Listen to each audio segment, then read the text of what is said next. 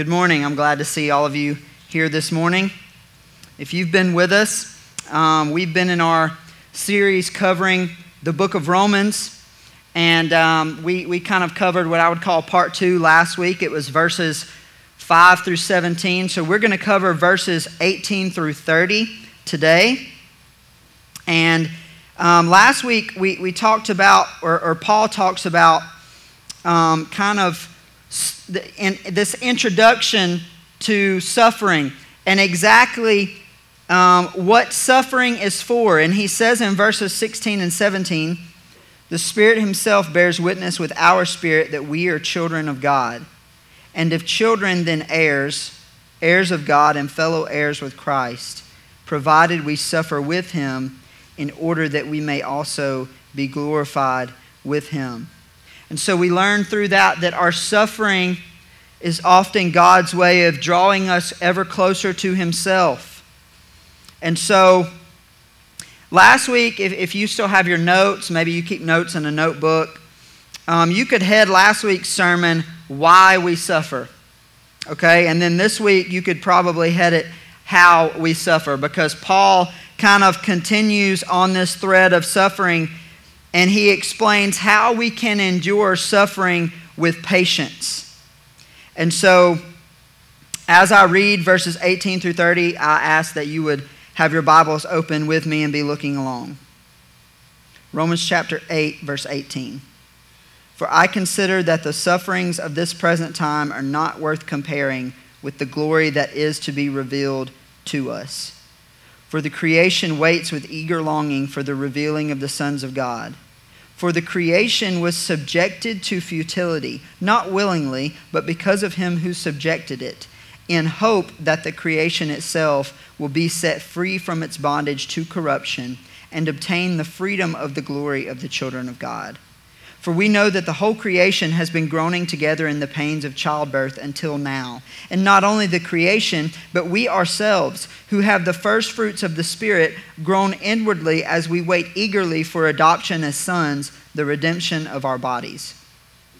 For in this hope we were saved. Now hope that is seen is not hope, for who hopes for what he sees? But if we hope for what we do not see, we wait for it with patience. Likewise, the Spirit helps us in our weakness. For we do not know what to pray as we ought, but the Spirit himself intercedes for us with groanings too deep for words. And he who searches hearts knows what is the mind of the Spirit, because the Spirit intercedes for the saints according to the will of God. And we know that for those who love God, all things work together for good, for those who are called according to his purpose. For those whom he foreknew, he also predestined to be conformed to the image of his Son, in order that he might be the firstborn among many brothers. And those whom he predestined, he also called. And those whom he called, he also justified. And those whom he justified, he also glorified." Let's pray. Father, thank you for your word. I pray that I would preach it with clarity this morning, with truth, that I would empty anything about myself that wants to make this self-serving, that wants to make this relevant to something that it's not. But I pray that you would remove any of those thoughts and tendencies from me, that what is spoken, what is heard, what is understood would simply be the truth of your word. I pray that we would hear it that way and receive it that way and live and use it moving forward in that way. We pray these things in your name. Amen.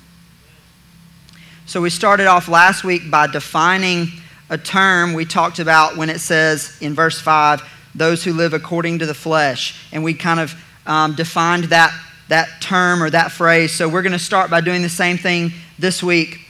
We've actually defined the term glory before. We did a series about a year and a half ago, and I'll be honest, I have no clue if it was on Sunday mornings or Wednesday nights. But we did a series where we talked about glory, and we talked about how God's glory is his holiness on display, his holiness in verb form. Now, to be holy is to be set apart. It doesn't even necessarily to mean different, but to be unlike, to be uncomparable to anything else. That's what holy means. And so God's glory is that holiness put on display, that holiness, what I would call made sensible. Now, I don't mean sensible like logical, but rather sensible as in it can be picked up by our senses. Okay? Think about this. God does offer His glory. Okay? We know that. We've read that in Scripture. But what that means is that God created our five senses: touch, smell, vision, hearing, taste, because those are the ways He wanted us to be able to perceive and receive His glory. Think about that for a second. So when you touch anything, when you smell anything, when you see something, when you hear something, when you taste something, are you doing it to receive and perceive the glory of God so that you can turn around and use that for His worship?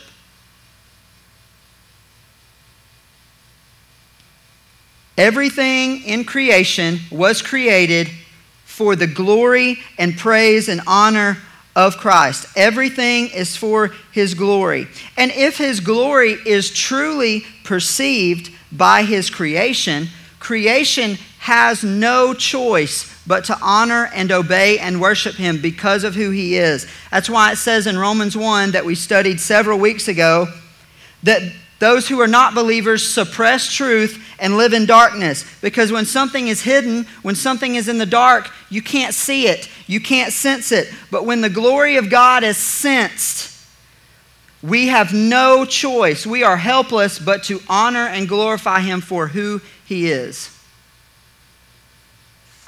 And so when we talk about glory, keep that in mind. It's God's holiness put on display. So verse 18 says, "For I consider that the sufferings of this present time are not worth comparing with the glory that is to be revealed to us." This is glory that, as we read last week in verse 17, we will share with Him when we go to be with Him one day. And so even though it has not been revealed to us yet, it will be, and it is more than enough to sustain us through anything that we may endure. And there's no exceptions made here. It's through anything. It's greater than any suffering of any kind. And actually in Revelation chapter 4 and 5, which is, we just covered chapter 4 with our youth on Wednesday nights, and I didn't plan that timing out. It's almost like God knows what He's doing. But it talks about that glory. It talks about the vision that John sees in this vision when he's called up to heaven and he sees God on the throne and he sees the heavenly beings around the throne worshiping Him. And there's, he says it's like thunder and lightning and rumblings of majesty and splendor. We see that picture of God's glory. I would love to go through that with you right now, but we don't have the time. But I encourage you to go read Revelation 4 and 5 to just get a glimpse. It's just a symbolism of the glory that we will one day share in. But we see that this glory is far greater than anything we go through here and now. Verse 19, "For the creation waits with eager longing for the revealing of the sons of God. For the creation was subjected to futility, not willingly, but because of Him who subjected it, in hope that the creation itself will be set free from its bondage to corruption and obtain the freedom of the glory of the children of God. For we know that the whole creation has been groaning together in the pains of childbirth until now." We see here that creation is personified, meaning it's almost given these human characteristics. It says that it was subjected to futility, not willingly. Well, how can creation do anything willingly? How can the mountains will something? They can't. Okay? And then it says they were subjected in hope that the creation itself will be set free. Okay?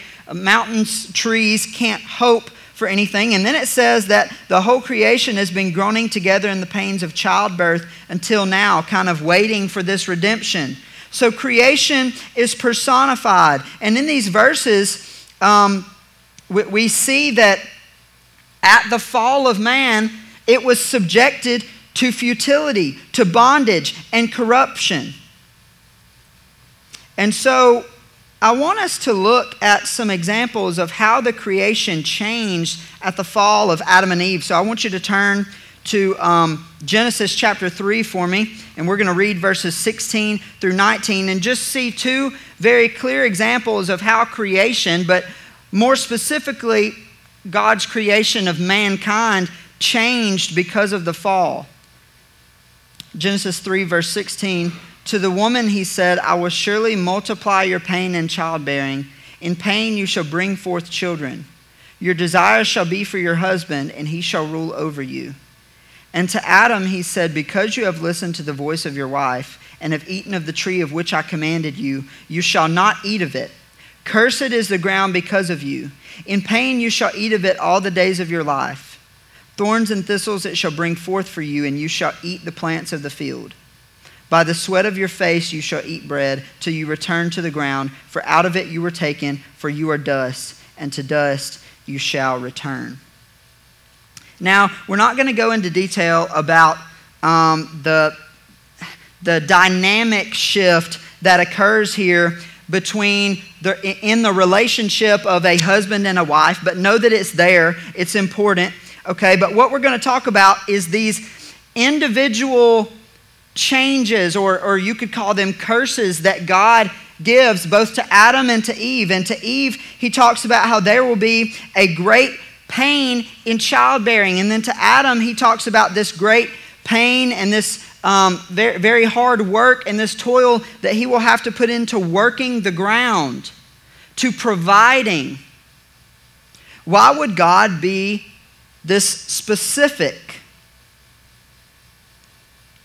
I'm a people studier.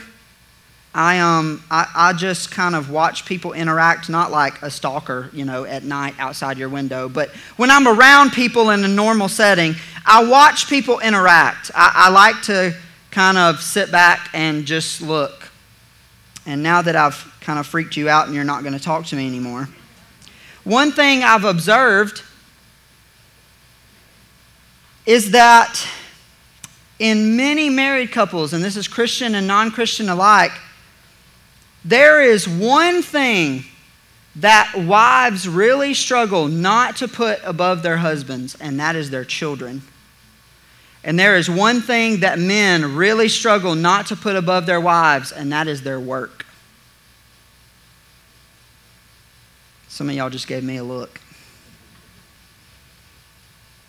But God created men with a nature to be a provider.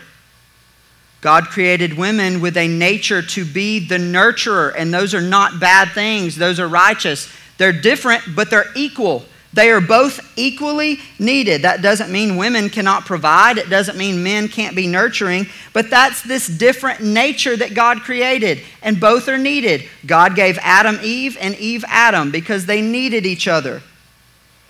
But when sin entered, these tendencies, these natures were taken to an extreme. And so this pain that Eve is now going to have in childbearing, this pain that Adam is now going to have working the ground, are kind of representations of the difficulty that is created now moving forward when these things are taken to an extreme because of sin. And these are just two examples, clear examples given in Scripture of how the creation completely changed at the fall. And so I wanted us to see that.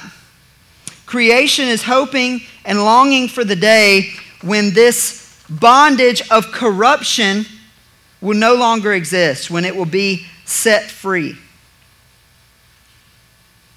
Verse 23, and not only the creation, but we ourselves, who have the first fruits of the Spirit, groan inwardly as we wait eagerly for adoption as sons, the redemption of our bodies.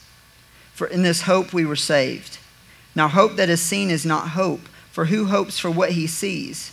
But if we hope for what we do not see, we wait for it with patience. It talks about having the first fruits of the Spirit, meaning that there are many benefits that Scripture tells us about, that we have by having the Spirit with us at all times. But it doesn't mean that it perfects everything. A great example of this is that through suffering, we have peace and hope that the rest of the world doesn't have, but we still have suffering. Do you get what I'm saying? We do have benefits of the Spirit. The Spirit helps us and sustains us and holds us in many ways, but it doesn't mean that things have been perfected yet. The Bible tells us that is coming, but it has not yet. And then in verses 24 and 25, it uses the word hope 5 times. That word used there, that Greek word used is elpis, which means, quote, an expectation of what is certain to come. That's not how we use hope very often. We use it like, I hope my bonus check is as much as it was last year, or I hope I made as good of a grade on this, or a better grade on this test than I did on the last one. We use it almost like there's some uncertainty or anxiety involved. But that's not how Paul uses it. Paul uses it in certainty. It's not a matter of if, it's just a matter of when. This is why Paul, as it says in verse 25, could wait with patience. The reason you and I so often live impatiently is because our version of hope isn't this version of hope. Our version of hope is filled with uncertainty. It's filled with anxiety. Therefore, we have to constantly be running ourselves to death, trying to do everything we can to make sure that the right things happen. But Paul could endure being questioned, his past being brought up, being shunned and ostracized and beaten and imprisoned and shipwrecked and beheaded. And he could do it all with patience because his hope was certain.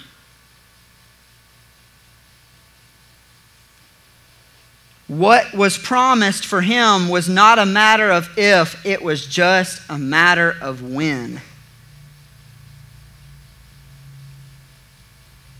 Verse 26, likewise, the Spirit helps us in our weakness, for we do not know what to pray for as we ought. But the Spirit himself intercedes for us with groanings too deep for words. And he who searches hearts knows what is the mind of the Spirit, because the Spirit intercedes for the saints according to the will of God. So these first fruits that we have, that we've talked about, continue to just pile up. God continues to give us these promises, these covenants. And what it tells us here is that even when we're so overwhelmed with whatever may be going on, that we can't even get words out. I've had moments at this altar sometimes where I've knelt down right here and not a word could come out of my mouth. I didn't know what to say. I didn't know where to start. I was so overwhelmed. I didn't know the words to use. But in those moments, I can't explain it. In the depths of my soul, I could feel like God knew everything that I didn't know to say. Maybe we can't speak because what the Holy Spirit is saying on our behalf is far beyond words.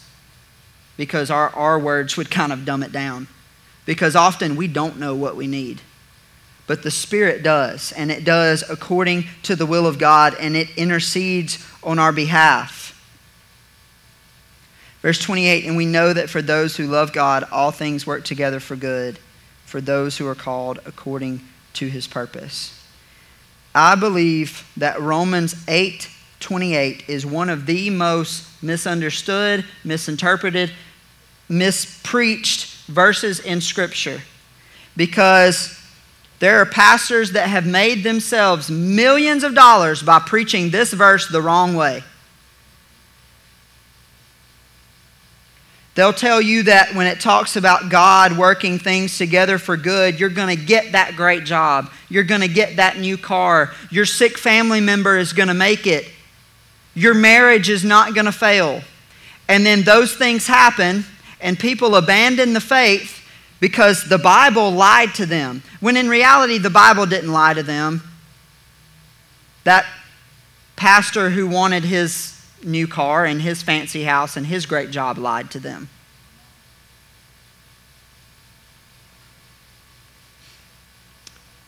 We went over at the beginning how we read in verses 16 and 17 last week that the way we can be most like Christ, the way that we can be glorified with Him, share in His glory, is that we suffer as He did. It's the way that He makes us most like Himself and can draw us closest to Himself.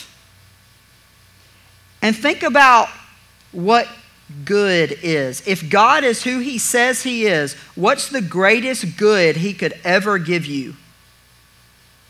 Himself. That's the greatest good that a loving God who, if He is who He says He is, that's the greatest good that a loving God could give you is Himself. And so follow that logic with me. Not only does this verse not mean that everything in our lives is going to be fun and great and wonderful all the time, but it almost guarantees us suffering. Because if that's the way we can be most like Christ, we can be most drawn to Christ and be closest to Him, that is the greatest good He could give us. All things work together for good for those who are called according to His purpose. For those who are called according to His purpose, He is ever drawing you closer to Himself. And that often comes through suffering. We have to know that. We have to. It's not questionable. We have to. Verse 29, for those whom He foreknew, He also predestined to be conformed to the image of His Son, in order that He might be the firstborn among many brothers. The word for foreknew literally just means to know beforehand. It's not very different. But that kind of leaves us questioning something here. It says, for those whom He foreknew, He also predestined to be conformed to the image of His Son. Okay, well, an all-knowing, all-sovereign God foreknew everyone. So is He drawing everyone closer to Himself all the time? Considering that we all are aware that there are people in hell right now, I think that answer is no. So we're kind of left wondering, okay, what does it mean when He foreknew? And if we were to read just a couple chapters in advance in Romans chapter 11, verse 2, it says, God has not rejected His people whom He foreknew. So this is not, I believe, not referring to God's foreknowledge of just someone's existence, but His foreknowledge, His predestining of someone being His chosen people. Because those whom He foreknew, He also predestined or predetermined to be conformed to the image of His Son, in order that He might be the firstborn among many brothers. And those whom He predestined, listen to this language, pay attention closely. Those whom He predestined, He also called. And those whom He called, He also justified. And those whom He justified, He also glorified. If you haven't figured it out in this series yet, Paul is very intentional with everything that he says. And in verse 30, I see no gaps. I see no language like, and those whom He predestined that were willing to listen, He also called. And those whom He called that answered the call, He also justified. And those who kept their justification, whom He justified, He also glorified. I see no language like that. Those whom He predestined, He called. Those whom He called, He justified. Those whom He justified, He glorified. It's clear to me, and I think we'll see more of this in chapter 9 that we'll get to in the next few weeks, that this really doesn't depend very much on us. It is the work and the will of God, and I have yet to read anywhere in Scripture where the will of God is disobeyed or undermined or undone. The will of God seems to kind of reign over everything from what I read. And it's clear to me what this says. So knowing all that, knowing the true, clear, full sovereignty of God, here's what I leave you with. How do we suffer? We suffer with hope, but not the hope that we so often live with. The true God-given, Christ-fulfilling hope that is full of no doubt, that is full of only certainty. It's not a matter of if our bodies will be redeemed or if we will share in His glory. It is a matter of when. And when we suffer like that, we can go through whatever we may go through patiently. Doesn't mean there won't be tears. It doesn't mean it won't be painful. But we can go through it patiently, knowing that the glory we will share in is infinitely greater and beyond anything we may go through now. So my application is simple.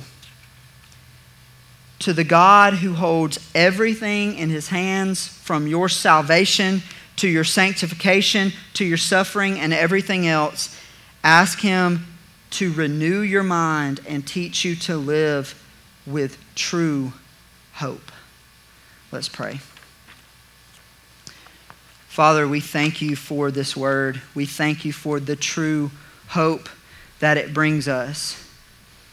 I pray that You'll teach us and You'll rewire our minds to live with that hope, to not live wondering if You're working for us, to not live wondering if Your glory is being carried out, if You are being honored for who You are, but rather give us a certainty that everything that is happening according to Your will for Your glory. It has extreme, infinite, eternal purpose, even when we can't see it.